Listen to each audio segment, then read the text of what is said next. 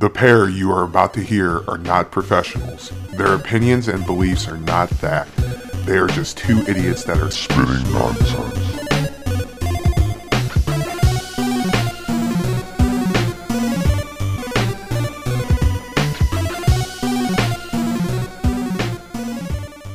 Hello, hello, hello. It's your favorite friends.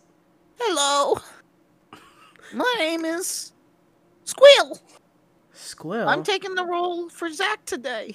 Oh, okay. Well, then I'm going to be... He's in the closet. I'm going to be Jasmine's virtual chicken on Stardew that I named McFucker. I really did do that. One of my chickens. Is that the blue one? No, I don't have a blue one yet because I didn't befriend Shane. I befriended the doctor, like Harvey. I think I'm going to marry him. Have you fucked Linus yet? No, I haven't fucked Linus yet. They need to add that as an option. What the fuck? I would have fucked Linus already. God damn. Yeah. For real though. Dang. So, how's your week been? That good hobo ass. Yeah, that great. You know what? He's not a hobo, all right? He's just... You said he was a homeless hermit. He lives in a tent, and yes, he is a hermit, all right? But he chooses to live that way. You understand what I'm saying? So he lives off the land. Yes, he lives off the land. Exactly. So he's druid. He's I guess you could call him I guess you could call him a druid because like there's like cutscenes where you see him with the wizard. So okay, he could be a druid. I'm not entirely wrong. You're not off the beating path. No. All right. So but, how's the week been? Other than playing Stardew. So far in this campaign, I've put about 45 hours into this world, and then about 10 hours on the other one. Like, and that one's like meant for multiplayer, and I can only play that one when there's other people there. But I'm having a great fucking time. Like, let me tell you, that's a great fucking game, and you should download it. And it's not like I haven't been saying it to you for the last 3 weeks to download the damn game. It's so much fun. I've been busy with my new school stuff because we're getting back into it. I'm writing more scripts and working on new ideas. Yeah, no, tonight for school, I had to make a video, and pretty much I had to make a trailer based off of a movie that I like, essentially. Oh, that's fun. I ripped a YouTube video, you know what I mean? Like, and then I ripped some free YouTube audio that's free audio in the title or whatever. And I went to work and stuff and made like a little... the movie that I chose was the 1973 animated movie Fantastic Planet. Oh, okay. I remember we watched that. Yeah. Crazy movie. Yeah, dude, I chose that. And did like a little description at the beginning, and like it was cool. All in all, it was about 55 seconds long, so it was about the length of an actual trailer. Not too bad. Yeah. I mean, the entire idea of Fantastic Planet is very hard to comprehend for a trailer, so well, not really. It's like about humans that are trapped on a planet where there's bigger they're treated as pets essentially. Yeah, they're treated as animals, and it's like a whole statement on racism, and it's very big brain activity stuff. If you're interested, to portray that kind of movie, since it's not English and it's a French movie. Yeah, it's a French movie, so you have a trailer. Yeah. Essentially. So that sounds fun. I have been doing kind of my own thing, new scripts. I got good approval from people who like my original idea for my TV show. Right.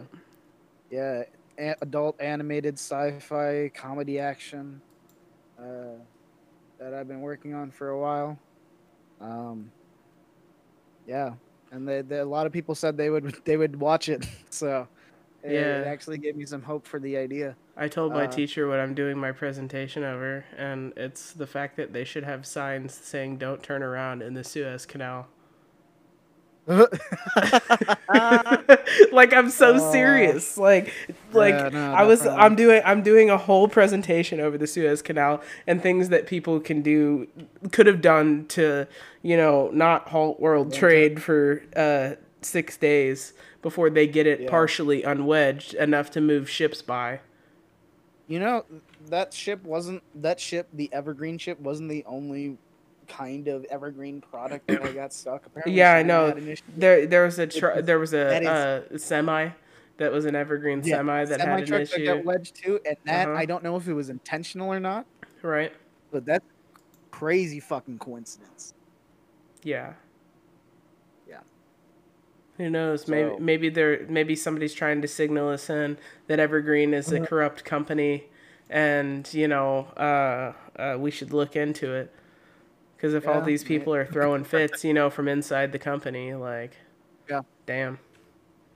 I had something I wanted to talk about. Like, I usually have this. So, I mean, last time I think I talked about what things go bump in the night, and eventually, I don't know if I talked about Celery or Moxie. Moxie? Yeah, you talked about Moxie. Is a drink. It's the drink, from New England. Yeah, and didn't you say it tasted like black licorice or something like that? Tastes like black licorice is what people say. Its tagline is it's distinctly different. I personally like it because my grandmother introduced it to me, and it's such a weird aftertaste. You could compare it to root beer, but then you have the aftertaste, and that's what really puts it off for most people. The other one that I found is called Celery. Celery. I remember celery you told me this one definitely because I kept asking. I said celery like 7 times trying to understand what the fuck you were trying to say. Celery. CEL-Ray. Celery, and it's a celery soda, so it tastes like celery for some reason. Yeah. What's the other one? It wasn't it like Afra? Oh, Africola. Yeah. Yeah, dude. I forgot about that one, man. I didn't forget about Africola, bro. I think we talked about this at the end, maybe, of the last one. If we did, then I think this might have just been us, like, a private conversation that we had. Okay. Like, not recorded. Africola is literally a bottle that says Afra, like the beginning of Africa, and then cola at the end, and it's a black bottle with a palm tree on it. Right. Crazy. Yeah, because I typed in Afro Cola, but I was screen sharing. You're like, not Afra, and I was like, oh. Oh, yeah, Africola. Celery's slogan. This is the one that got me. It's called the Taste of the Town, or the Town from the Next Neighborhood. That's its slogan. What does that mean? I don't know. Yeah, that's a very interesting town, you know what I mean? Yeah. Celery. I walked outside, ate a mouthful of grass. Celery. I just typed in celery and I got pictures of it. And you saying grass, literally, there's a grass soda. Right? There's a I'm sure that there is. If they're making a celery soda, why not make all the gross fucking soda? They got asparagus soda, huh? Brussels sprout soda. I know there's peanut butter jelly, there's buffalo wings, there's bacon, chocolate. They're all made from like different companies that make weird drinks intentionally. Right. I know ranch is one. Ranch tastes fucking gross. Don't tell Brian that. And he'll just go ranch. You've seen him do it before, right? Like with the. I have seen it do it. I have seen him do weird things several times, such as the time that he held up 2 big ass bags of pancake mix from I do not know where. Yes, I know. Like we went to like Costco or some shit like that. Yeah, that's. And we had like the big fucking like 7-pound bags of pancakes, and he was just like, "We're making pancakes." Yeah, you do. I'm sure you do. That one was funny. Were you here the day he made green pancakes? He was on a pancake kick for like 7 months. Do you remember that? He would just make pancakes every night. I'm like, what the hell is wrong with you? I remember that he was really into it for like a while because he had so much pancake mix, and I was concerned for what he was about to do to his body. Yeah, me too. Luckily, he's out of that fit. I did not know he made green pancakes though. Yeah, dude. It wasn't for you. Then it was probably for like Kate and Kels. Oh. Yeah. Well, back when that happened. But yeah. Let's move from green pancakes to something that's completely not green and completely not a pancake. there's new photos of a black hole illuminating details of its surrounding magnetic fields.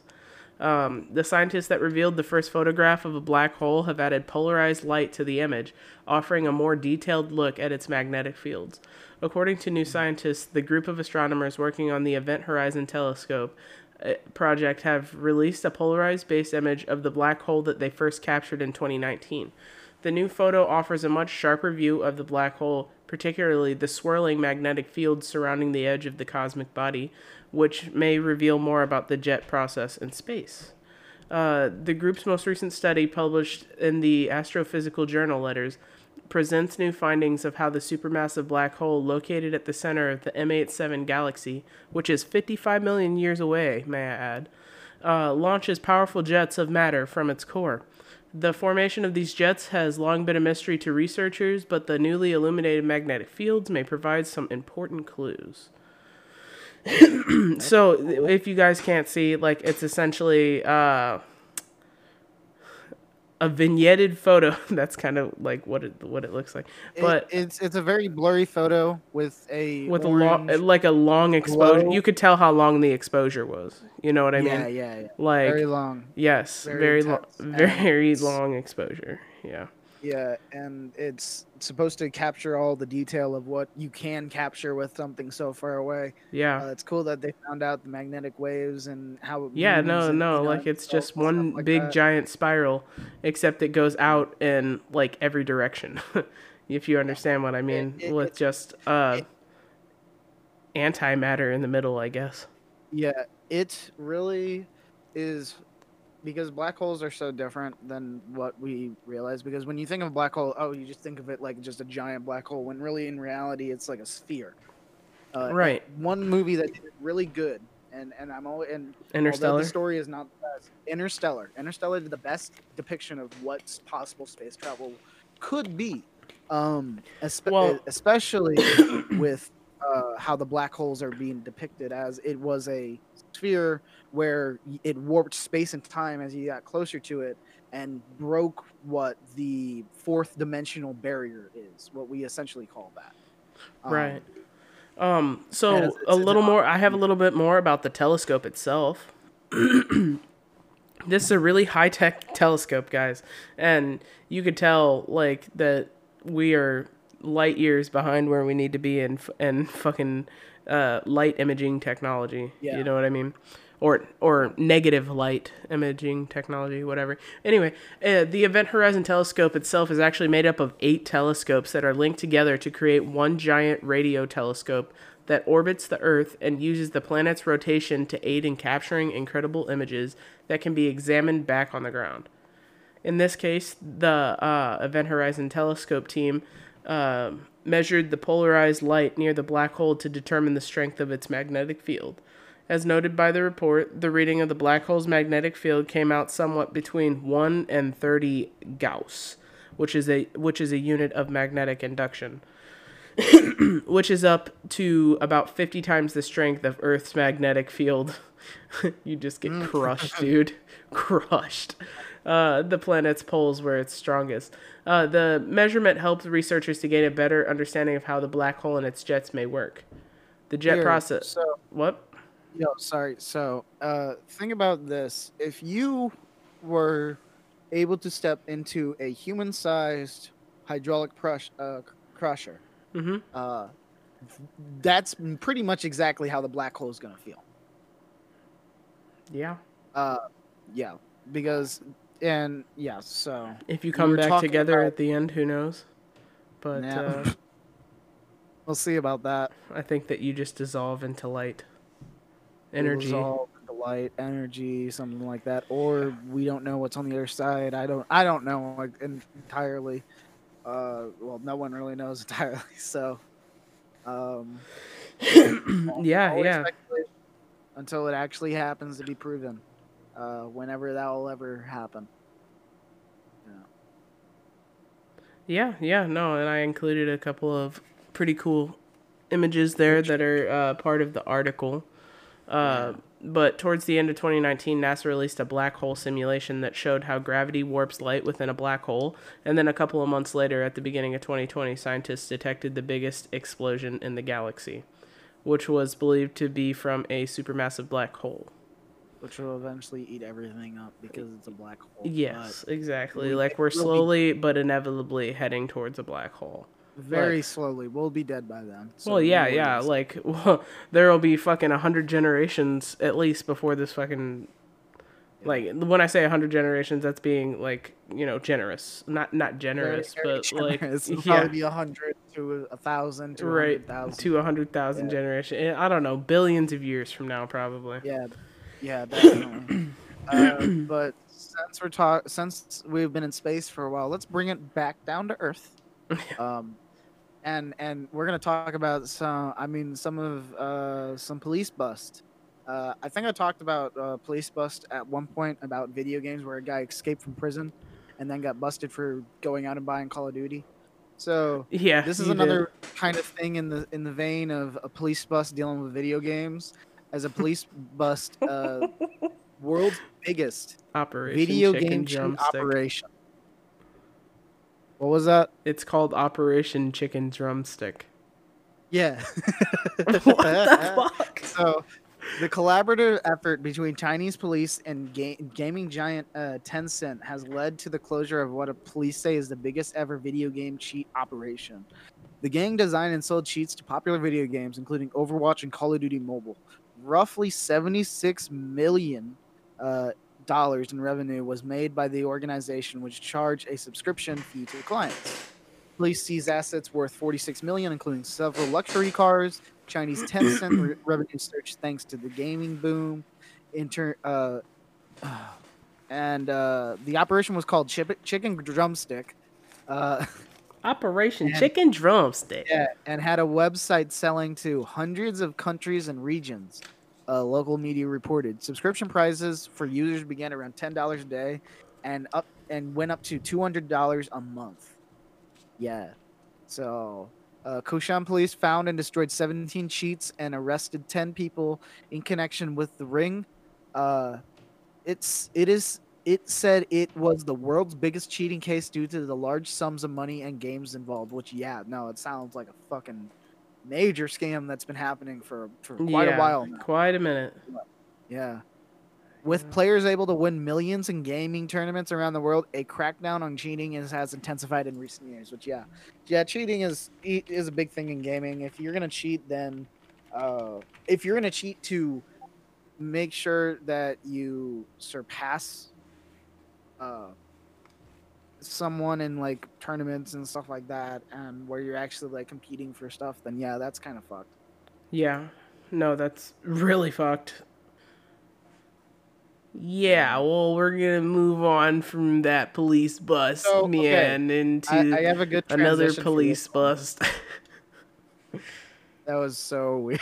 Okay, I have a good transition for this next one. So since we started in space, which is above Earth, we're going a little below Earth, kind of to the road of hell, as little Nas X, who is known for his weird and crazy shit that he makes. Very weird, very crazy.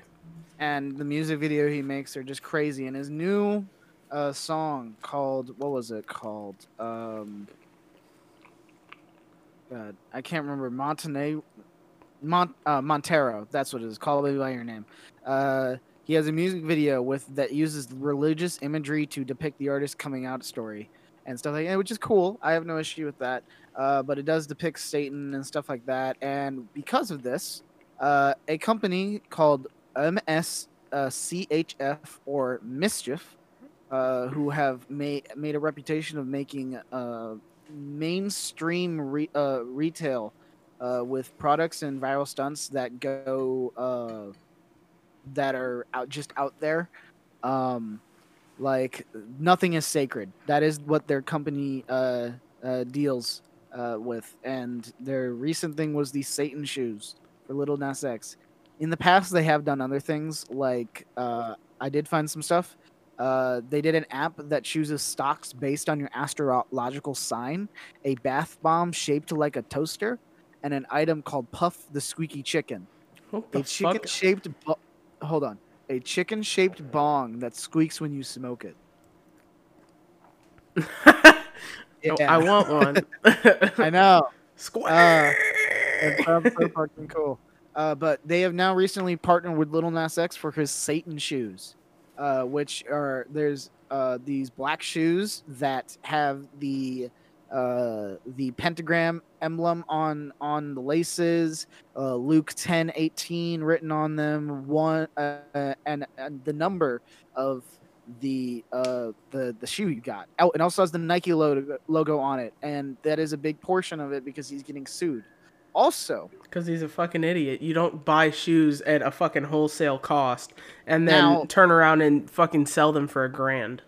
yeah. Now they did not buy shoes. They made the shoes. Mischief made these shoes themselves. The liquid that's in the heel of the shoe, the base, is a mixture of like red dye and something, and it has 1 drop of blood from Mischief's own members of their production staff, their team, the people who run What kind of fucking satanic pentagram are they trying to create with blood magic? They're all about pushing boundaries and stuff, and that nothing is sacred, which is fine. I get that because and all of artistic expression. Yeah, this isn't the worst thing that I've seen be made by someone or a company or something like that. I've seen way worse stuff, but like it is a very big thing that they're pushing on that. The shoes priced at $1,018, and there were 666 of them, sold out in a fucking minute. Yeah. So, like, they were just there for a minute and they're gone. And now the people who bought them own them. And that's it. But they're being sued by Nike because of it. But it stands to reason that the company that thrives on pushing buttons will not Mischief did not immediately... Okay, here, hold on. So, inside the sole, the company confirmed Sunday was a drop of human blood drawn from members of the Mischief team. The sneakers sold out in a minute after it went sale on Monday. They're being sued by Nike because it has the Nike swoosh on it, and it's not a official licensed merch, of course, by Nike, because they would never make something like this. The statement after complaint was filed, Nike reiterated that it is no way affiliated with the Satan shoes. Now, this isn't directly tagged to Little Nas X, as he did not purposely put the Nike swoosh on it. It was Mischief's choice to do that. So they're the ones being sued, not Little Nas X, but he is tied in some way. So. Well, yeah, I'm sure he staked money. Yep. Well, we'll see how this plays out because he's known for pushing boundaries as well and whatnot. I have no issue with how he just went about to do this, but to put on a logo from another company without their permission is very, very bad. Very bad. Right. I don't think Little Nas X cares, honestly. He doesn't seem like the person that would care. So, yeah. But that's pretty much it for our news in real world. Also, Christians are mad at him because of it promoting Satanism and showing it to kids and stuff like that. But, like, in my opinion, I don't think he's promoting it. It's just a way as a metaphor to... of his music and stuff like that. If he is a Satanist, good on him. I mean, that's if you want to be that's fine. I have no issue with that. But yeah, I mean, I think that's pretty much it for our real world-ish news. Yes.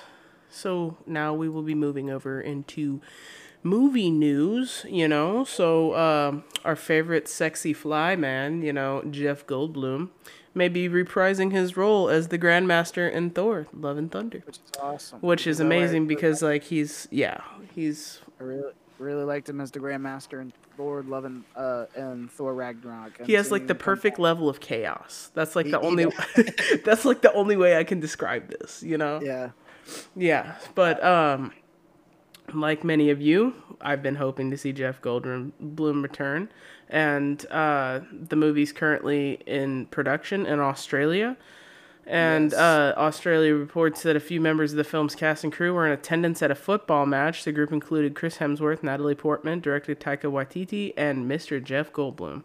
Which should be awesome. I know. Like, with word of all these people getting added on, you know what I mean? Like, Melissa McCarthy and, like fucking Matt Damon. Yeah. Liam Hemsworth. Yeah, Liam Hemsworth. Like, exactly. Christian Bale for Gore the God Butcher. That's what I'm saying. Pratt, like, this is a star-studded movie, and it's going to be fucking fantastic already. And once you added Jeff Goldblum in there, like, the sex symbol, like, himself, just...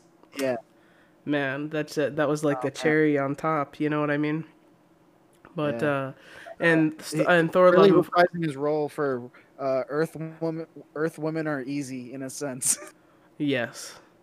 Yes. As Chris Pratt is going to return as Star-Lord as well. Yep. So that's exciting. Yep. But that is not all.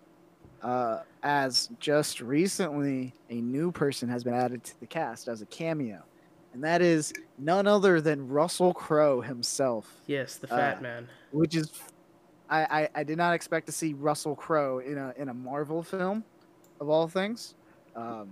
Right. Because I expected to see him on a bender somewhere on an overpass. You know. I'm kidding. I just don't know what Russell Crowe's been up to besides making that movie where he tried to drive that girl off the road. What about Noah? What about that one with Emma Watson? Dude, when the fuck was that?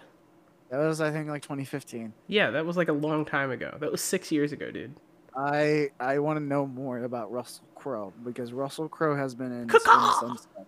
He was in Gladiator, if everybody knows. Yeah, back when he was fucking ripped, boy. Unhinged, A Beautiful Mind. Unhinged Robin is the Hood. one that I was talking about, the fucking road rage movie. There's a Beautiful Mind, Les Miserables. There is a few things he's been in. Oh, he was the voice of Jor-El for Zack Snyder's Justice League. I keep forgetting. Oh yeah. I keep forgetting that too because remember how surprised I was like whenever I found out that was those two voices because I recognized the voices but I couldn't like pinpoint who they were until you told me and I was like, oh shit, like that's exciting. Yeah, but he's got a role. He's been in a few things. Oh yeah, he was Henry Jekyll in the Mummy remake with Tom Cruise. I forgot about that. Oh my god. Oh, Stop. That movie's bad. Yeah, that movie was bad. Yeah, but it's good to see that he might be in Love and Thunder. Yeah, I just had a stroke for a second, but we're back. In.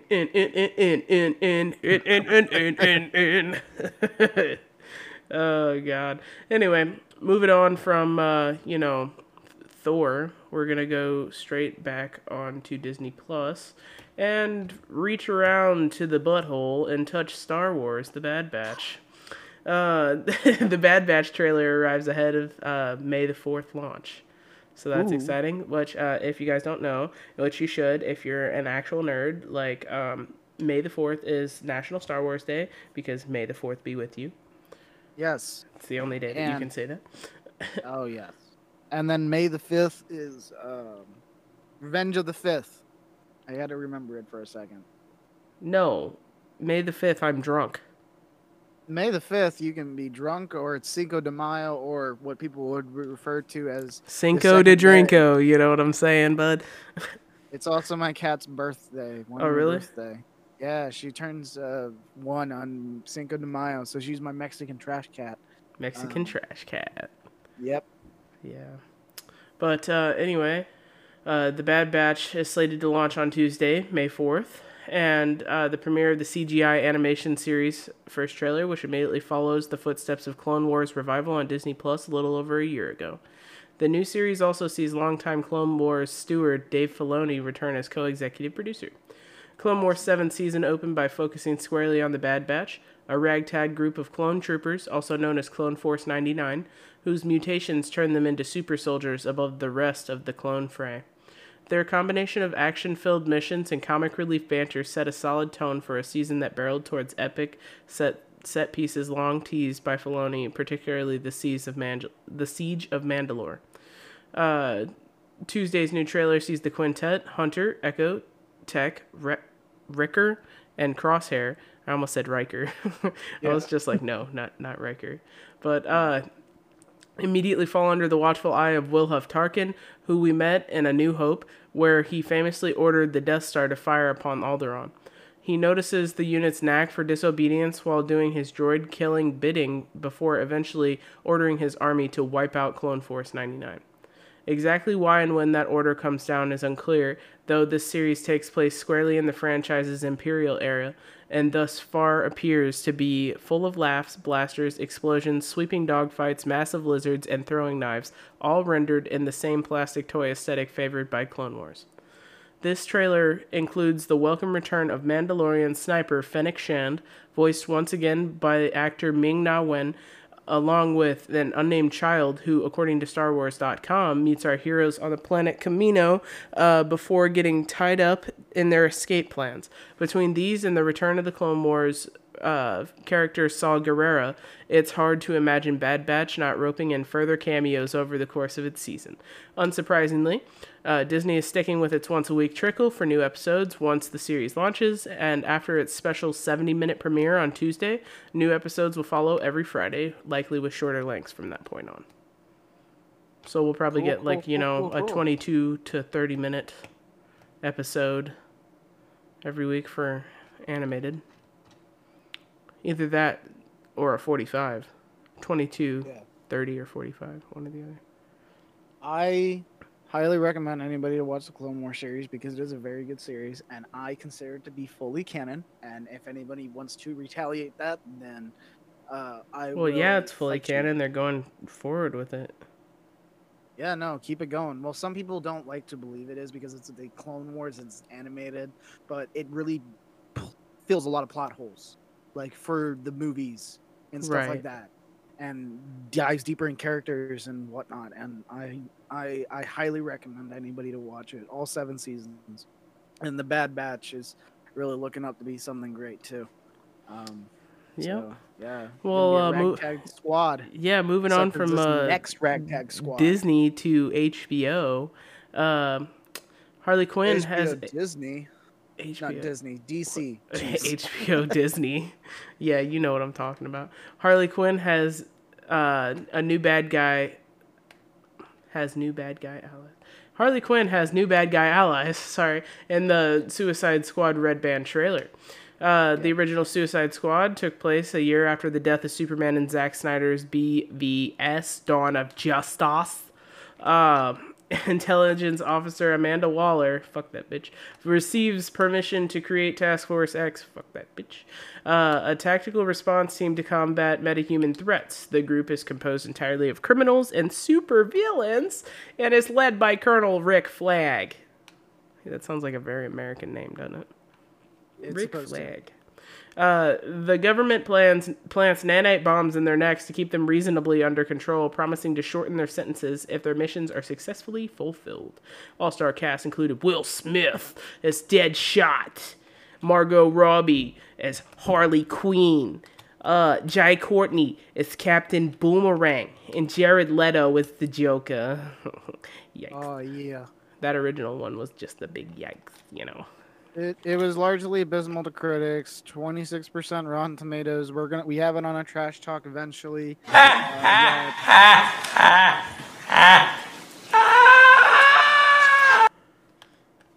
God, I love that isolated laugh.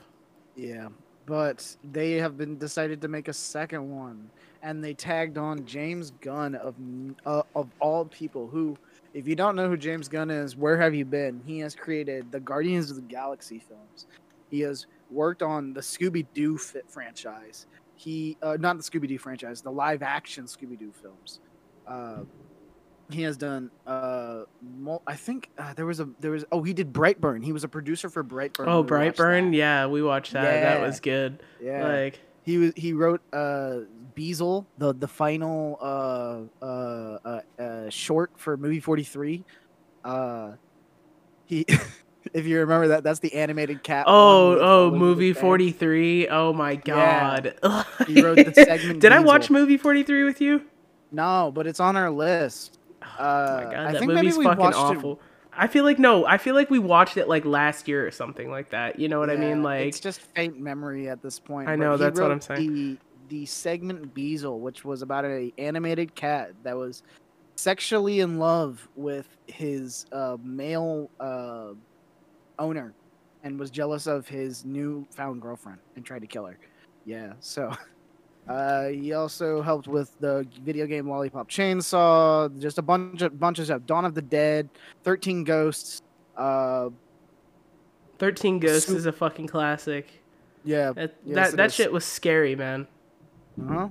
Like, he's worked on some good shit, and now he's doing the Suicide Squad, which I'm glad. And they released this trailer, Red Band trailer. Go watch it; it is so good. I'm so hyped for it. Oh my god! Yeah. I put it up there with the Mortal Kombat trailer, Red Band trailer. How did you feel about King Shark's portray? I feel like it's. Perfect. I feel like Sylvester Stallone sounds like he's had like 3 strokes. That's all I think at all times whenever he opens his mouth. I just want him.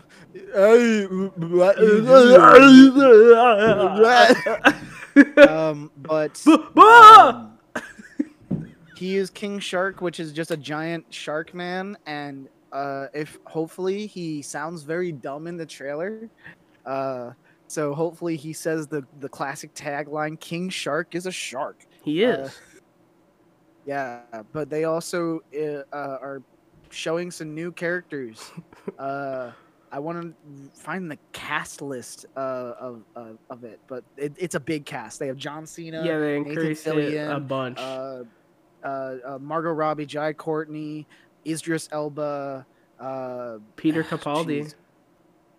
Peter Capaldi, the Storm Reed, Tanash Kaji, he plays Thinker. Yeah. Nathan Fillion, Sean Gunn. It's down here. I didn't even see the names. Yeah, like they're all down there. Yeah. Flula Borg, which is crazy. Sylvester Stallone, Daniela McCord, Michael Rooker, Pete Davidson, and they are going to be fighting the enemy Starro. I am surprised that they decided Starro of all enemies. Starro is a mind-controlling intergalactic starfish and leader of the Star Conquerors. It's alien. It's a race of alien starfish that mind controls people and conquers the universe. Yes, pretty much. Which is crazy, and I'm excited for it because it looks so weird. And if you know me by heart, I love anything weird. I know. Yeah. But so, same at the same time because that's why we get along. Yeah. Yeah. But it releases August 6, 2021 on HBO Max simultaneously as in the theaters. So we're going to jump from this DC. We're sticking in the DC realm as we are going about for the villain sector. We are also talking about the release date for Black Adam, which was revealed in a poster and a video by Dwayne Johnson, who is playing no less Black Adam himself. Black Adam is basically like the main. Sorry, I said Platinum. What'd you? Oh my god! I know. Just leave me to die. That's such a cringe name, but dude, I've been fucking doing that all night. Like everything that you've said, I've been like shoving together like all the things that we're gonna talk about at the end and all the pictures that you sent me on Discord. Oh, we'll get to that. Yeah. But Black Adam is basically the main villain of Shazam and is basically a contender for Shazam. Shazam. For being the best dry towel that can soak up the best water or liquids and stuff like that. Howdy ho. I think that's what it was called. The Shazam? No. Shammy. The ShamWow. That's what it was called. Oh my god. Don't even remind me, dude. You know that guy did a bunch of coke and slapped the fucking whore and went to jail? Yeah, he went to jail because he fucking beat a stripper. Prostitute. Yeah. He Um. solicited prostitutes and then hit them. Yeah. That's what it was. He beat strippers and prostitutes, Yeah, dude, all which is these fucked. TV personalities, like, they ain't like they used to be, you know. Like, now we got people like Phil from fucking Flex Seal, but like I'm talking about Billy Mays, you know, from Yeah. OxyClean back in the day. He's just like, you want to clean your coke? You want to get the coke out of your shirt? Coke, and then like, and progressively got louder. He's like, clean your fucking clothes, like. But it's only shown at like 3 o'clock in the morning when your TV's on like 2. Yeah. But for some reason, it like multiplies to 20 because he's on there.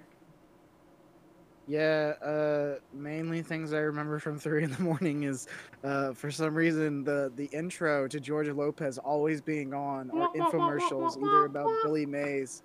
Yeah, it's just ingrained in my brain at this moment. Low rider. It's a little higher. Right? I got it all. Exactly, bro. Exactly. We are so off topic. I know. Like, we But started at back Black to Adam, I think. Black Adam to Georgia Lopez. What a trip. Yeah, July 29th, 2022, guys. Yes. Go see There's a video of Times Square in New York City where it's actually kind of cool. They blacked out all the screens, and then a lightning bolt showed up, and then Dwayne the Rock Johnson kind of talked, which I don't know if it ruined. It's the way the inflection of his voice sounds. He sounds a little too serious for the role, but I got to see him in the role itself to finally get the premise of how this character is going to be played. So yeah. But yeah, you can check that out. Just look it up or check in the Discord links to see that video. Yeah, like you said, July 29th, 2022. It's officially been announced what its release date is. Hopefully, it doesn't get pushed off. Right. Yeah. Yep. But moving on, up out of the DC superheroes, we got District 9 director Blomkamp. He has a horror movie called Demonic that comes out August 20th. Yeah. Yeah, I know, Neil that's Blom- exciting. One of my favorite directors because he always makes some crazy, And that's awesome why I shit. included this in here.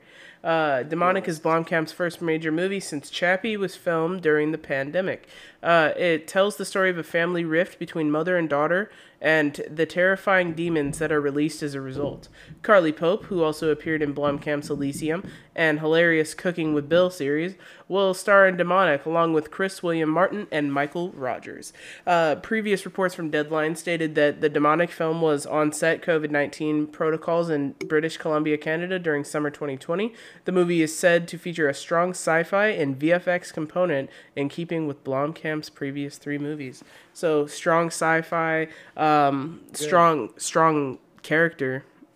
Yeah. Like, the visual effects I are going to be know- awesome. I already feel it. I know Chappie wasn't the most liked, which I can agree. It had some plot holes and stuff like that. Yeah, like, why did he Also- include Die Antwoord in there? Like, Yeah, Die Antwoord was kind of a weird choice to choose, but I mean, it was probably the tone and the direction he was trying to fit. Because Neil Blomkamp is from South Africa, if you don't know. So he has grown up in that. well, that makes more sense for the setting of Exactly. District 9. So District 9 is also set in South Africa, and it has that tone. He is from South Africa, so it makes sense. But at least I am going to, South African Canadian film director. Just had to make double check on my sources. But yeah, he's from South Africa, so I enjoy his stuff. I really enjoy the stuff. I did like in Elysium. I love District 9. If you haven't checked out, he has this stuff on YouTube called Oats Studios where he makes these shorts. All of them are amazing, and I highly recommend them. well, guess what, dude? Do you know what I like? What? George R.R. Martin. He signed a 5-year deal with HBO. Yeah, so HBO is keeping George R.R. Martin in business, clearly. The Game of Thrones writer has signed an overall deal to develop original programming for the network and its streaming service, HBO Max. The contract spans 5 years and is worth mid-8 figures. Yeah. The deal represents an effort from HBO to continue the momentum of Game of Thrones, the network's most popular and most award-winning series of all time. Though it's unclear how many, if any, of Martin's projects will be connected to Game of Thrones, HBO has positioned the writer in a leading creative role to create more original content and help expand the network's streaming foothold through HBO Max. With this deal, George R. R. Martin already had other television series in the works at HBO, executive producing adaptations of Nedky Okorafor's post-apocalyptic novel Who Fears Death and Roger Zelazny's fantasy novel Roadmarks. Martin is connected to projects outside of HBO. Peacock is working on Wild Cards, based on a series of novels written by Martin and others. The author's In the Lost Lands, a collection of fantasy adventure short stories, is being developed as a feature film with Paul W.S. Anderson attached to direct, and Mila Jovovich and Dave Bautista set to star, which is an interesting, very action-oriented cast. Yeah, on top of that, Martin has stated that he hopes to finish The Winds of Winter sometime by the end of the year. The news comes 1 week after HBO confirmed its plans to develop 3 new Game of Thrones spin-offs.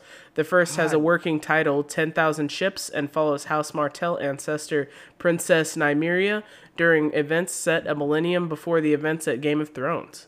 The second takes place in Flea Bottom, the slum district of King's Landing, that was featured in the first 4 seasons of Thrones. The final project is being developed by Rome creator Bruno Heller under the working title 9 Voyages. It would follow Lord Corlys Velaryon, also known as the Sea Snake.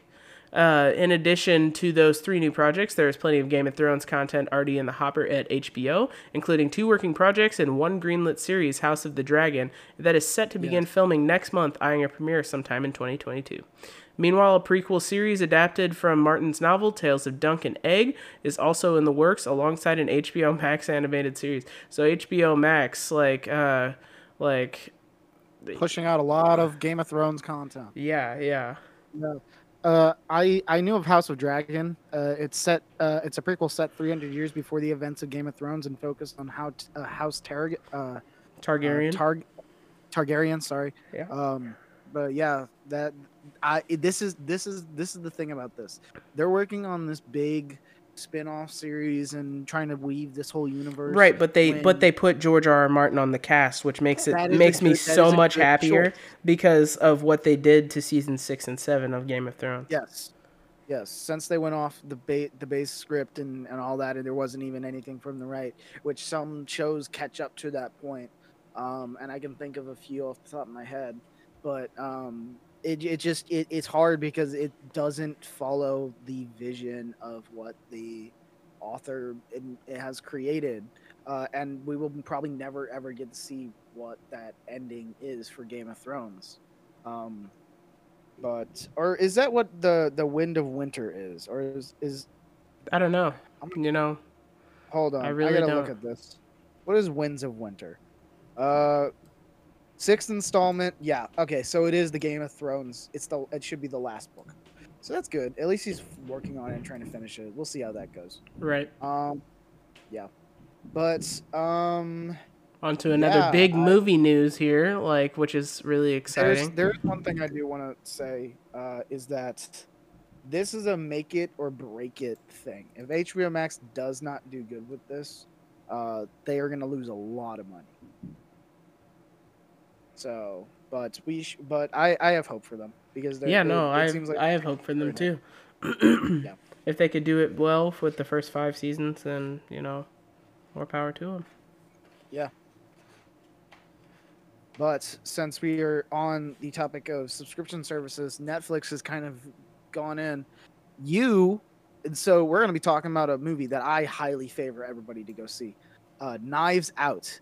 It's on Prime for free, and I highly recommend it. That it is a phenomenal mystery, solve whodunit. It's got that Clue vibe to it, but it's so much more modernized. It's so good. Has Daniel Craig, has Chris Evans. I'm trying to think who else is in there. But yeah, why are you changing it to Knaves? Knaves Out. But it's a great film. It has really good reviews, and Netflix has decided to buy the 2 sequels that are being made for nearly $500 million. Yeah. I know, but in the So, article I highlighted because it only says $450. oh, I didn't even realize I know that. I didn't change it or anything. Like I just highlighted it because I was like, wow, they spent so much money on this movie. Yeah, okay. They spent a whole I'm gonna read it as this. $450. Yeah. Netflix has purchased the rights to the both upcoming sequels to Rian Johnson's mystery film Knives Out. According to Variety, Netflix has spent $450 to acquire the rights. Yeah, for 2 movies, $450. That's $225 a piece. Too much. Yeah, too much. But he spent they spent $450 million to acquire the rights to the Knives Out 2 and Knives Out 3 films.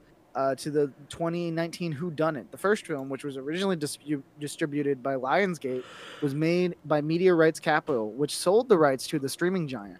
As reported last year, the first of the 2 sequels will follow Daniel Craig's Benoit Blanc as he investigates a new case with a whole new cast, which should be interesting. I really like that he's following this character, Benoit Blanc, because he is a very unique and captivating private investigator, and I really like it.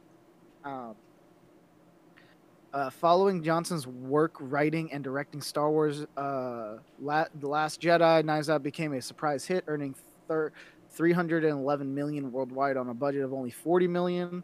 In addition to garnering both commercial and critical acclaim, the film landed Johnson an Oscar nomination for best original screenplay. Wow, I didn't know that it had earned an award. It is like I said, it is. You haven't seen it. You said you haven't seen it. Well, I watched the first hour of it, and then stopped watching because I got busy. You got distracted. But I would like us to sit down and watch it because I love it. I really do enjoy this film. Rian Johnson says, I'm writing what hopefully will be the next one right now. The idea would be that Daniel Craig as a detective, whole new cast, whole new case, whole new location. It's just like doing another Hercule Poirot mystery, like Agatha Christie did. Jeez. Agatha bag. Agatha. Jeez. It was confirmed last year that the 2 new films will not pick up on the events of the first movie, rather involve Detective Blanc investigating a new case, thus spiritually linking the films to other detective stories, like Agatha Christie's own mysteries, as Johnson previously teased.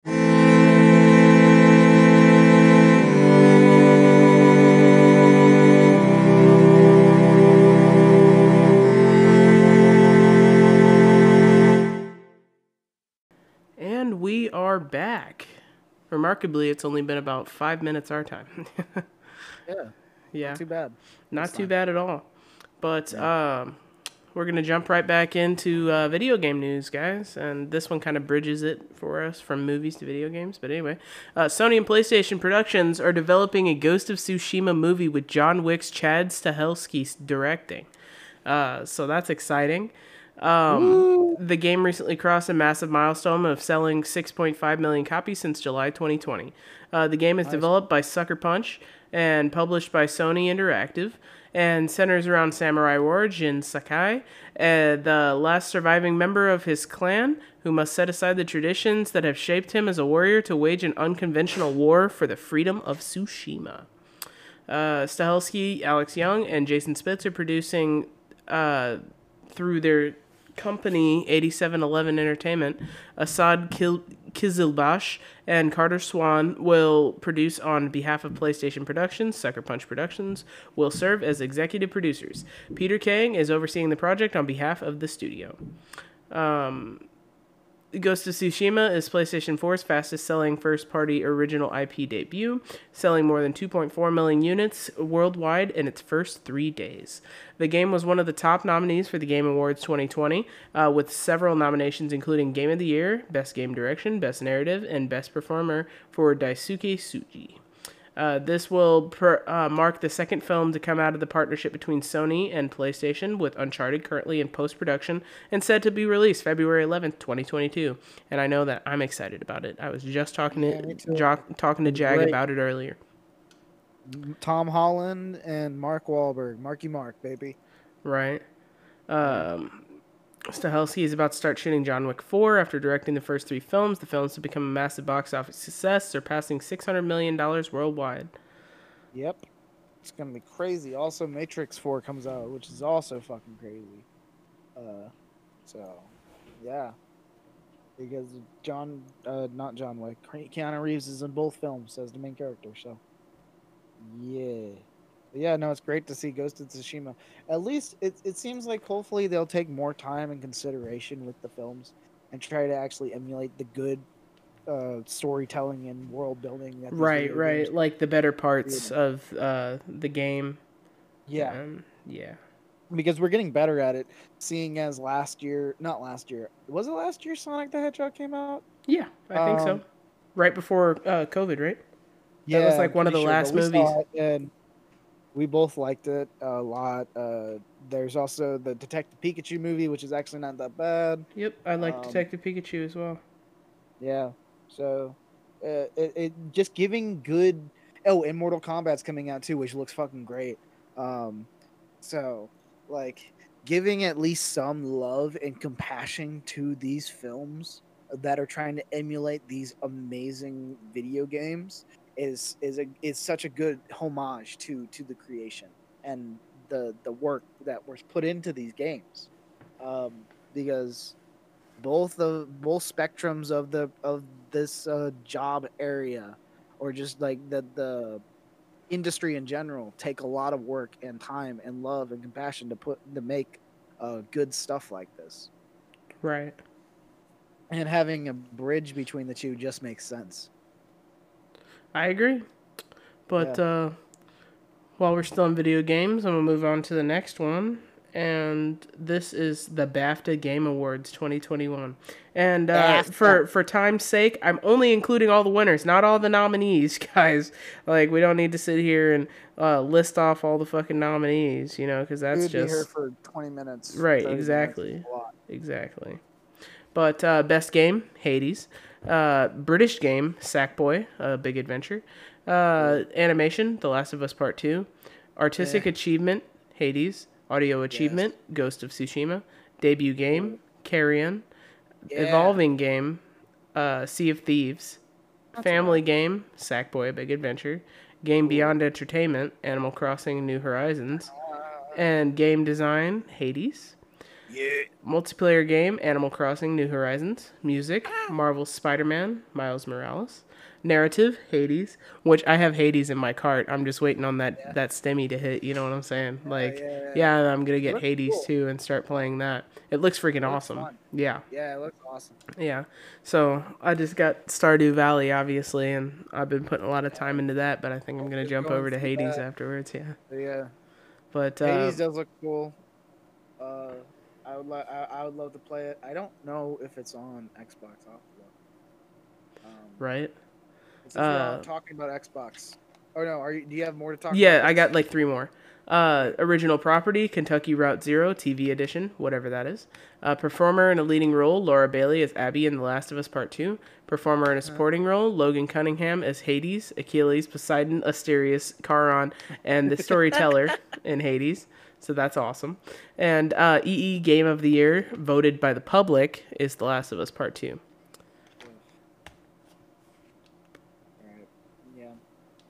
But I had a good transition. I hope Hades is on Xbox. But since we're talking about Xbox, let's talk about Xbox Cloud Gaming.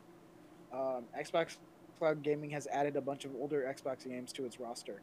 And I'm going to talk about what Xbox Cloud Gaming is, because starting today, you'll be able to play more than a dozen Xbox and Xbox 360 games via cloud streaming. And this is Microsoft's big announcement on their blog post. As with other game streaming, the perk is only available to members of the Xbox Game Pass Ultimate, which is $15 a month. I have it, and I highly recommend it to anybody who uses it. You get gold, which is the service for live and multiplayer and stuff like that. But you also get hundreds of games that you can play without a paywall and whatnot. And it's great. The cloud streaming first became available last September with the initial launch slate for more than 170 games, playable on an Android device via the Game Pass app. If you have a solid internet or 5G connection and a decent mobile controller, it's actually pretty cool. I've looked into it. The way it's set up is actually really unique. You think games like Halo 5 Guardians, Forza Horizon 4 are meant to on a 50-inch TV and vivid 4K displays, but you can do this by hand now, which is awesome. Yeah, absolutely. Yeah. And I have a list of some of the games I've added. So you got Banjo-Kazooie, Banjo-Tooie, Double Dragon Neon, Fable 2, Fallout New Vegas, Gears of War 2, Gears of War 3, Gears of War Judgment, Jetpack Refueled, Cameo, Perfect Dark Zero, Elder Scrolls Morrowind, Elder Scrolls Oblivion, Viva Pinata, and that is it. Oh no, and Viva Pinata TIP, which I think is the second one. But yeah, I mean it is a cool system that they've added and implemented where you can play Xbox games literally from your phone. Even and you are restricting the amount of detail that you can see and stuff like that, but at least it's a way that you can play mobile. But yeah, right. I think it's a cool move on their part that they're doing that. Another move that they've decided to do that Microsoft's just been making all these big moves. Big moves, baby, big moves, because you know what? Everybody's starting to merge, and it's in. I know, right? Like everything's becoming everything else, and the borders are so hard to see at this point. The same way last week I was talking about how everybody has a fucking expo. Yeah, everybody has an expo and a showcase now because it all has to be individualized. But such as this is very individualized, and I love it. But since a few weeks ago, and over the course of a few months, Microsoft has been trying to join ventures and bought ZeniMax, the parent company of Bethesda and Obsidian Entertainment. And because of this, a bunch of stuff has happened. Xbox Game Pass got a flood of Bethesda games. They're going in to make exclusive games made by Bethesda and and stuff like that, as well as ZeniMax and its other studios, exclusive for Xbox, as well as just testing waters and stuff. And something they've decided is Microsoft has revealed extremely limited edition Xbox controllers that are Bethesda themed, which all of them look great in my opinion. Right. Yeah. The set includes controllers themed around Bethesda titles such as Dishonored, Prey, Doom, Fallout, and Evil Within. The prices aren't bad either. Elder Scrolls Online and Wolfenstein. Sorry, didn't add them all, but yeah, no, they look tight. I really love them, especially Fallout. I love like the Fallout one is really calling out to my name. But this is extremely limited edition. There is only one version of this. Here it is. The controllers come in a chest adorned with Bethesda and Xbox Game Pass logos and have approximate retail value of $400, according to Microsoft. Aaron Greenberg, general manager of Xbox Game Marketing and Microsoft, said the Xbox Twitter account will soon reveal details about how you will be a chance to winning the limited edition. So this is a raffle. So they actually did this. So you have to just retweet with hashtag Bethesda sweepstakes on Twitter for a chance to win, and it ends on April 16th if you have a Twitter account. If you don't, you can make one real quick, and that will be the only thing you tweet. I'm gonna do it because I still have a Twitter account that I never use anymore, but I mean, at least it gives me a chance to win this. Right. Yeah, I would love this. This would be amazing. Such as I am a big fan of Bethesda's work, even though that they have their bugs and their issues, but at heart I do love the content that they make, and I am excited to see what else comes from this venture, of this joint venture, because they were bought Microsoft bought ZeniMax on March 9th for $7.5 billion dollar deal. So, and that's a big deal. Yeah, Yeah. really is, man. Yeah. You know what else, bro? You want to know what else is a big deal? Oh, here I got one more thing. Xbox has also released two new controllers that have colors. Two new color controllers, and one's Electric Volt, which is basically a giant a controller with a neon green or like electric yellow color to it with a black aesthetic, and then you got this Daystrike Camo Special Edition controller, which is like a red camo, and they'll both they'll the Volt controller will be on April come out on April 27th, and the Camo Special Edition will come out May 4th. So yeah, but you were gonna go on to big news, Yeah. or something big.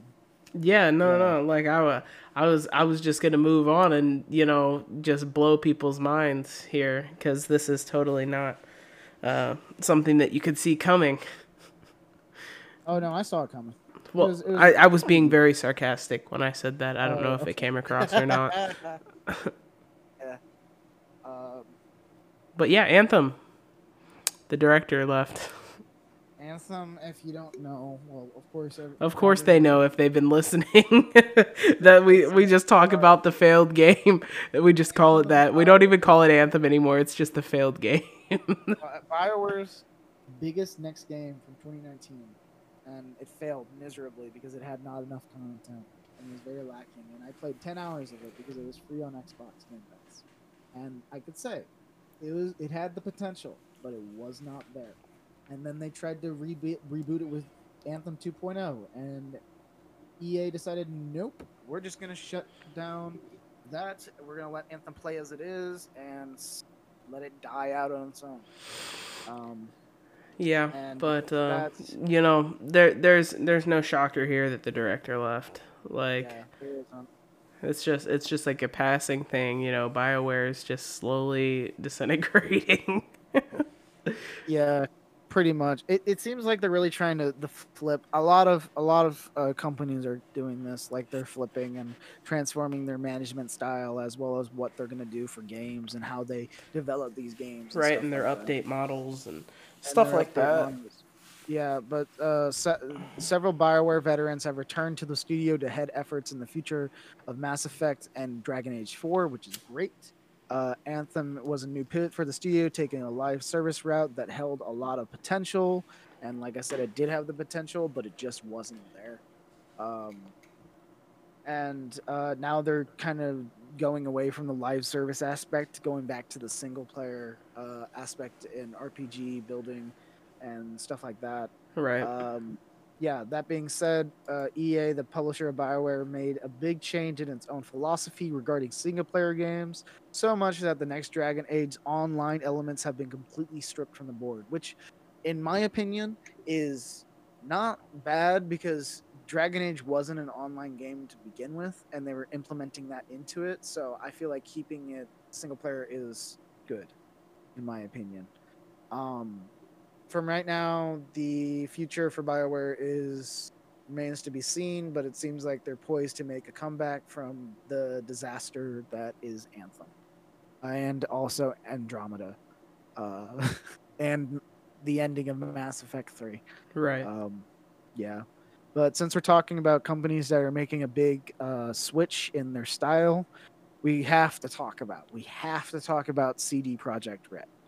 CD Projekt Red made Witcher 3 and the Witcher series, and that's a great one. But they also developed Cyberpunk, which is not the best, but it had the potential. Like, again, it's another game that has potential and stuff like that. Like I said, the story is there, the world building is there, the gameplay is there, the bugs are all over the place, and it's just hard to play with the bugs. But there's no and their management, like, there's no question that Cyberpunk 2077 didn't turn out like developer CD Projekt Red was hoping it would. Yeah, No surprise there. Yeah, after the studio's previous open world RPG, Witcher 3 earned widespread acclaim. Yeah, being, I think, my third favorite game of all time is Witcher 3. because its story was so fantastic. Um, and it received several Game of the Year awards. Cyberpunk 2077 almost immediately squandered all of that goodwill when it launched a buggy state that left the game near broken for many players. The situation got so bad that Sony pulled from the game from the PlayStation Store, and hackers stole the source code from several CD Projekt Red's most recent projects in so-called retribution. Now CD Projekt Red is looking for a win, some of that goodwill back, both with patches to Cyberpunk 2077 I look forward to, and a brand new development approach. They went hard on this new transformation. Right. So I'm gonna kind of like dive a little into this. So their transformation, their focus, because they started on focusing on AAA RPGs.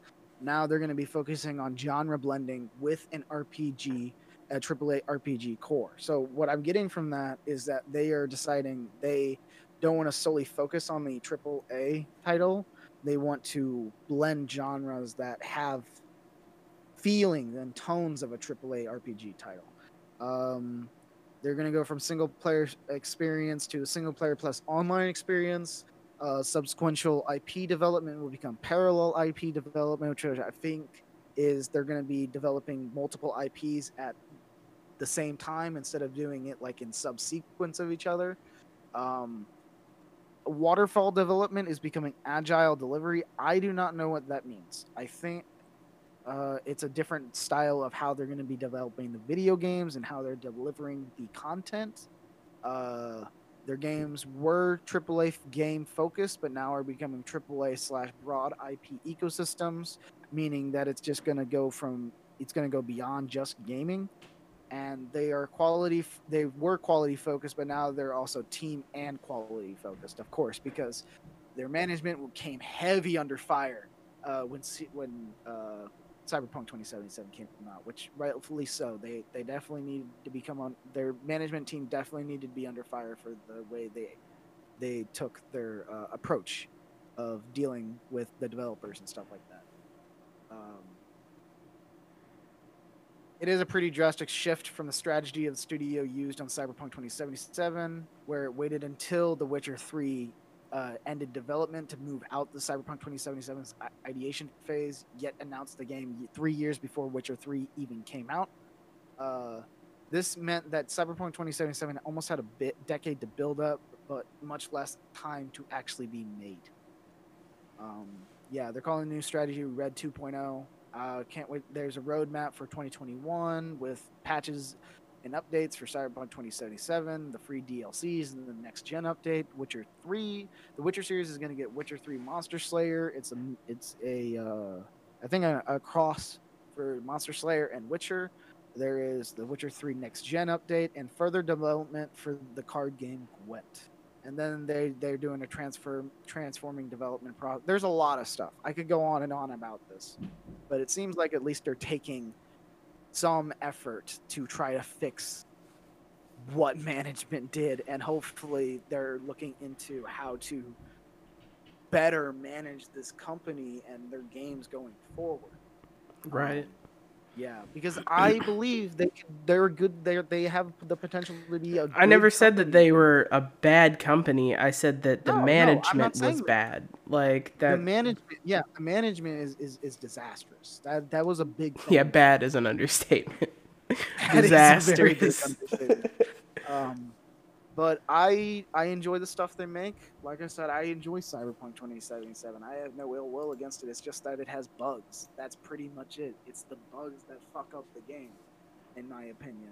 Right. And like I said, the content isn't all there. Like they definitely had some stuff that was lacking. But the world building, the story. Another year and they would have had it. Yeah, exactly. That would have been fine. Another year. But the reason why they released it in 2020, and they never specified it, but in my opinion, is because the original Cyberpunk that came out in like 1990 is based in the year 2020. So they were trying to stupid reason to do. I know. It's a wild theory of that's mine, hilarious that whenever they thought Cyberpunk was going to come out, that was what the future was going to be like. I know that's crazy. But you know what? I enjoy the world of Cyberpunk. I can't wait to see what these updates will bring because I want to see what they're gonna add because there's stuff that they definitely can add to make this game better.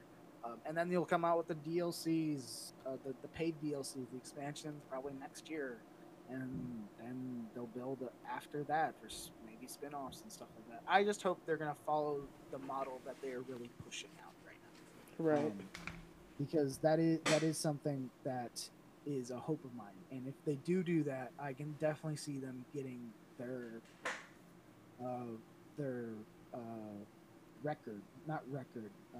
popularity back, their reputation. There it is.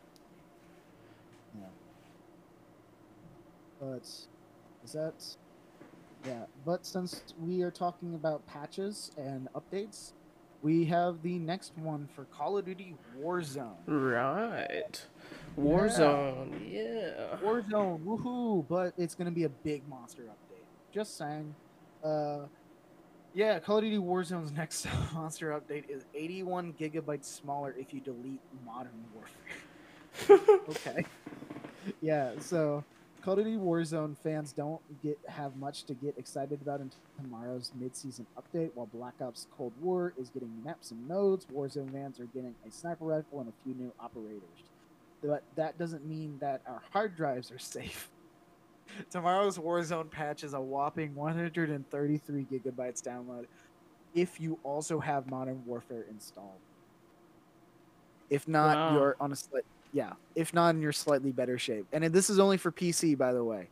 So for PC, if you got Warzone only, it's only 52 gigabytes, which is still sizably big.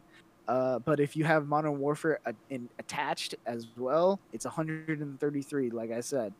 PlayStation 5 and 4 will be 52, and Xbox Series X, Series S, and 1 will be 57.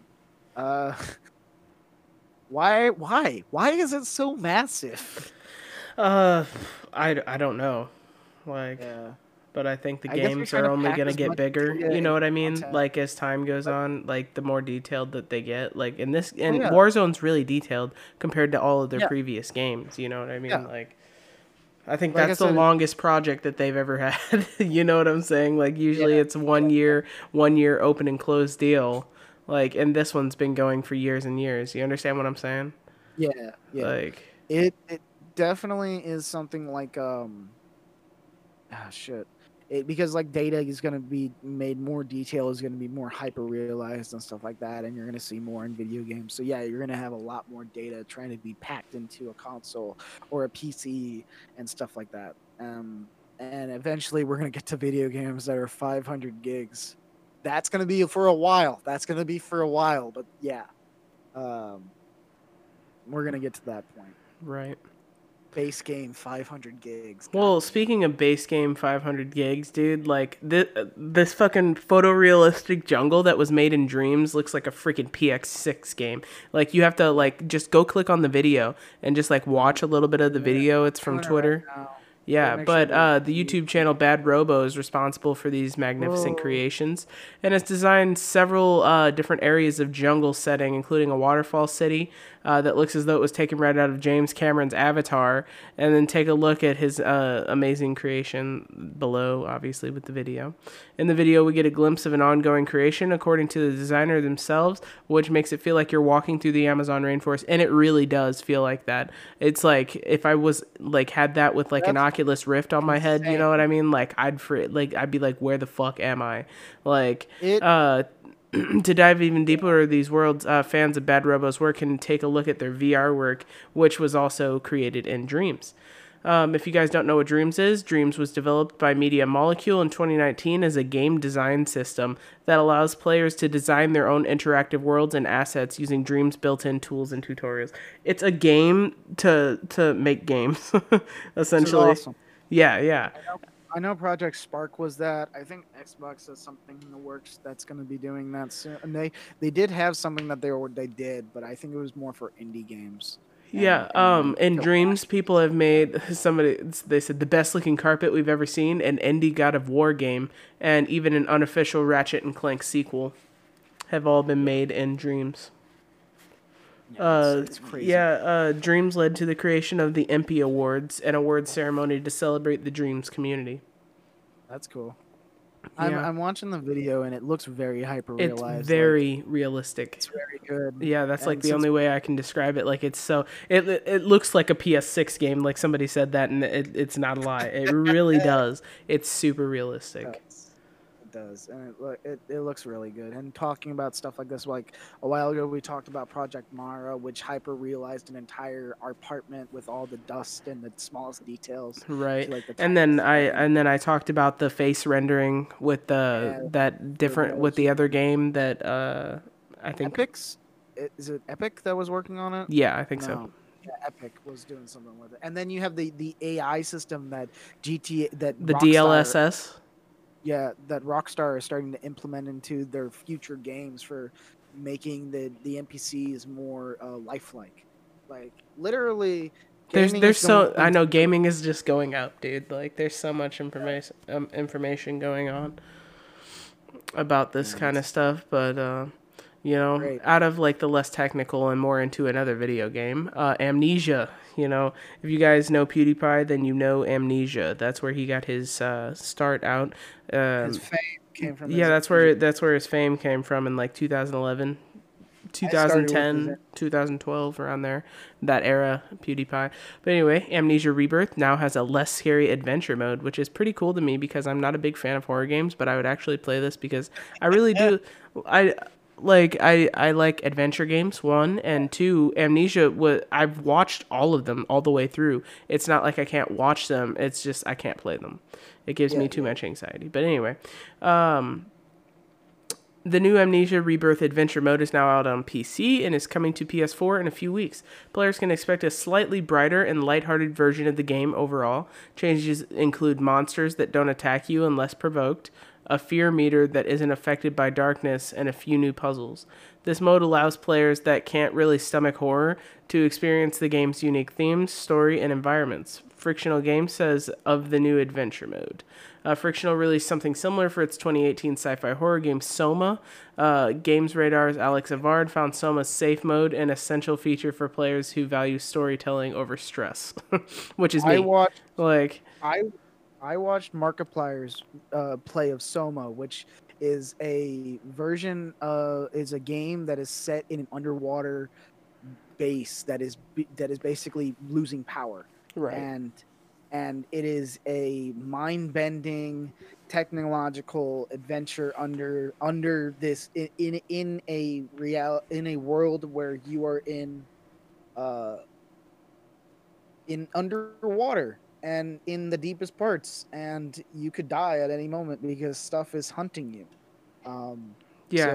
So it's like that freaking game that Markiplier also played underwater in the base where you build the bases. What the fuck is that? Yeah, Subnautica. Yeah. Like yeah, man. Subnautica is so fun. I know. I really do like Subnautica, and I liked watching it build. You understand? Like as they worked on it, like more and more and more. Like the graphics compared from now to what they were like 2 years ago. You know what I mean? Like, oh my God, it's fantastic. Yeah, I think me and you both have an unintentional, irrational fear of the ocean itself. Yeah, dude, like how Underwater freaked us out. Yeah, Underwater is a fucking freaky goddamn movie. God. Yeah, dude, that movie freaked me out. The Abyss is another movie that I do not like. I do not like movies that deal with like deep open water, like shit like that. Yeah. But you'll be, by the way, with Amnesia, you'll be glad to know the standalone game is currently 40% off on Steam, while the Frictional Collection, which includes Rebirth, Amnesia: The Dark Descent, Amnesia: The Machine for Pigs, Soma, and Penumbra, which if you guys have never played Penumbra before, I've seen before Amnesia. Yeah, it's the game before Amnesia, but you guys should check that one out. I like the puzzles in that one more than I like Amnesia's. Yeah, that one's set in an Arctic It's 77% off, and you can get you could die from the cold and stuff like that. Yeah, die from the cold. It has like ghosts, demons, and PewDiePie also played that one. I remember that one freaking out. Yeah, that one was a pretty good one. But moving on to more horror games, Resident Evil 8 is being promoted with the life-size Lady Dimitrescu cut out. And I laughed out loud because she's like 7-8 feet tall, dude. Holy Like, fuck, dude. dude, she's really tall. Like, did you not know that? No, I know that, but I'm just looking at the cutout. Oh my I god. know. Yeah, dude. So they made her into the unofficial mascot for the game. Capcom has begun promoting the game in stores. One in Hong Kong is the one that got the attention from the life-size cutout of her, and now I'm sure more people are going to be requesting them. You know what I mean? Can I buy one? Right? Can I buy one of her? Yeah. Like, Can I just are you selling that one in the store? No, that's our store decorate, but I want to buy it. right? No, we can't sell. I will give you $1,000 right now for it. That's hilarious. Yeah. Yeah, but No, I just wanted to include that little tidbit because now, like, their Capcom's actually running with it. You know what I mean? Like, they've made her canon, I guess, and if they you get know, the attention, yeah, if it gets the attention for them, then yeah, sure, promote it, do whatever you want for it because it's gonna work and give people, it's gonna make people interested in the video game. exactly. So yeah, do it. Man. Yeah, so that one was pretty cool. But a little tidbit about This one I feel like is last out of week's place, episode. right? Like, Yeah. I mean, yeah, it's like it's the second to last one. You know what I mean? It's just kind of, it's just like an update from last week's episode. But it's March 31st, and today Mario dies. Or Nintendo just stopped selling a bunch of games, if you guys remember. Today's the day. Nintendo says it's removing a number of Mario products from sale. The internet says it's executing Mario. There's only hours until we find out which is true.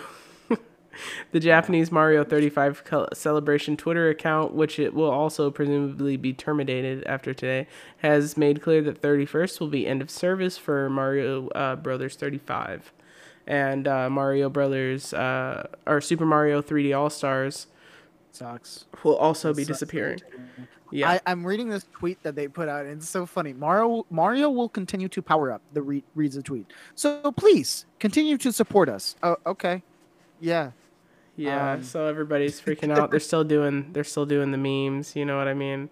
Nintendo's not answering us. That's essentially like the whole premise of this. Like, then everybody's asking Nintendo what's going on.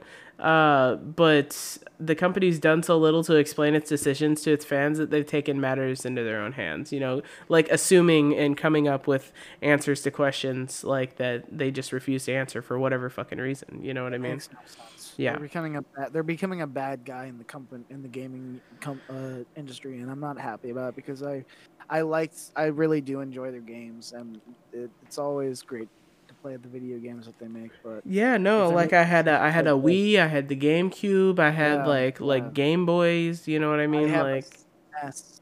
My mom had a SNES, and she let me 64. A SNES, a GameCube. I got Game Boys. I had a Wii U. I played Breath of the Wild, being one of the better Zelda games I've played. And just I like their games, but I do not like the style, the approaches they're taking to gaming, such as I think late last year we talked about how they cracked down on the tournament for Smash Bros. Melee and the modding community for it. Yeah, that was fucking stupid. Shut that all down, and they're also shutting down content on YouTube for modding in the game, and they're just kind of becoming this bad guy in the gaming industry, like I said. Yeah, they're not very user friendly, you know. Yeah, they're really it sucks because Nintendo's really known for being a family friendly games and stuff like that, but if they're doing stuff like this, that's not really, in my opinion, quote unquote family friendly, right? And not really consumer friendly in the process as well. Yeah. So yeah, I mean, hopefully they'll look and see what they're actually doing is and taking these approaches and stuff like that and fix it like the other companies are starting to do now, like BioWare and CD Projekt Red. Right. Yeah. But on to our last article of the day. Yeah. Yeah, our last one. Then we have a little tidbit at the very end. But I found this one to be interesting since we were talking about Bethesda games and stuff like that, and one being Morrowind. I played Elder Scrolls 3 Morrowind. I like played the very beginning, and I gotta say it's hard to get into because the mechanics are so fucking rough. Yeah. Yeah. Well, It's no, just I'm just rough. looking at like this dark elf over here, like standing with the No, McDonald's it's so hat fun. on. Like, what the fuck? So, someone has decided they're gonna they modded McDonald's into Morrowind. So why not? You get your net nuggets, right? Given there's a player that's out there also building. I did not know this. There's a guy in No Man's Sky who won't stop building intergalactic fast food restaurants such as Pizza Hut and KFC. He just keeps going everywhere and Hey, just conquering on the random corporate planets for world. people to find, and that's so great. That's a fucking great experience just to put your effort into. But you shouldn't be surprised to see the golden arches in Vardenfell, which is a place in Morrowind. No, I'm still a bit weirded out by what the modern Ignatius has done to welcome to Dagoth, a mod that adds a familiar fast food restaurant to the town of Balmora in Morrowind. It has a fully, I think, custom-made menu that took snippets from McDonald's, but they implemented their own writing as well as stuff like that, and made their own like characters, their own employee clothes, and A so quarter good. cash eat with cheese? Hell no, Yeah. dude. The sentient cats, they're eating them. The salesman, the gypsy Yeah, the Big cats. War Skooma Shake, which is probably going to give you Oh a my good god. drug trip at the Right. same time. Big Red Mountain or the quarter Khajiit with cheese. Dagos also sells equipable hats with the logo on them, which is awesome. Weirdly, this isn't the first mod for adding a burger joint to Morrowind. There's also Balmora Burger franchise, which puts a Whataburger in the same town if you want to imagine competition between two chain restaurants in your otherworldly fantasy RPG. Restaurant tycoon. I love this. I know, right? Skyrim That one was Restaurant good. Tycoon. That was good. Yeah. Yeah, but our very last thing here is something that Zach wanted to We're share kind with of everyone. going on this new journey of finding Shrek products that are just out of the blue random. So last week we found a chess set. This week I have found, what'd you call it? What do you mean? Which one? The Shrek one. Oh, Shruddha. The Or Shruddha. Yeah, the Shruddha. So the Shruddha is a Shrek Buddha, and it is basically the Buddha, the statue, but it has Shrek's head on it. Yeah, and then he found a fucking series of like Etsy, like did more digging. Yeah. I did some more digging, and I found a guy called Scott on Etsy. No, Big Boy Studio. His name is Scott. He's from in Screamwood, Illinois. He just makes these little Buddhist statues, but with different pop culture icons on the heads. So, like, he showed me one right here of Godzilla. I called him God Buddha. Oh, it's so good. They're all $10 too. All of them are made $10. I don't know how tall they are. They're probably like very small. Between 3 and 9 inches. That's not too bad. Depending on the size of the print. Yeah, but he's made Thor from Endgame, Fat Thor, TMNT, Shredder, the Martians from Mars Attacks, Xenomorph. Spock, yeah, Darth Maul, Yondu, Thanos, Bender. Optimus Prime is probably my favorite because it's just the face of Optimus Prime put on top of the human body of Buddha. Creepy. Looks like a Daft Punk character. Bert and Ernie, Terminator, a Xenomorph, Slimer, Groot, Yoda, Rick from Rick Sanchez, Donkey, Zoid, so many. The Dalek from the Dalek. Yeah, just so many of them. Yeah, Demogorgon and a fair other ones like Iron Man, Flash, Black Panther, Hulk, Batman, Deadpool, Captain America. Just the list goes on. It's like only 2 pages. It's a fair bit though. Right. And they all just have the same model. Some of them have their own unique spin on it, like adding stuff to it because of what the character is. So there's a gingerbread man from Shrek that's also on it. He's called Gingy Buddha, and he has a candy cane with him, Right. and gumdrops on his belly. Very that interesting. one I won.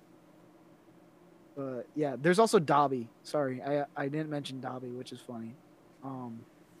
But yeah, that's pretty much it. If you want to go check it out, his name is Big Boy Studio on Etsy. Yeah. Thank you, Scott. Thank you so much. Yeah, thank you for this masterpiece of work that I'm going to probably buy one of them. Right. Same with the Gollum duck. I still need to get that. Yeah, dude, we still gotta get Gollum duck. That one's only $10 too. Yeah, I think it was. Yeah, it was a little over $10, but it was in pre-order. But yes, definitely get it. Yes. But I think that is it. That is it, guys. And until next time. Yeah. Pray to Shruddha. Pray to Shruddha. I will be in town next time, so you'll probably have better mic quality. Better mic quality. You know what I'm talking about? Hell yeah, homies. Hell yeah, brother. Yeah, but this weekend you guys can be expecting a King Kong versus Godzilla spitting spoilers. Oh, totally. Yeah, no doubt. I watched the movie today. Phenomenal. Yep. Monster fights are all there. I'll be watching that after this. Yeah, the story is cheesy as fuck, so expect that. But you know what? I care less about that. The monster fights are where it's at, and that's what mattered in that film. Right. And it really shows. So, yeah. Yeah. Well, until next time, guys, stay cracking. See, crispy. Thanks for listening to the Spitting Nonsense podcast. If you enjoyed anything we talked about and want to support or talk to us, we have included all the links you need at the Spitting Nonsense podcast on Discord. The link is posted in the description. Thanks again for listening.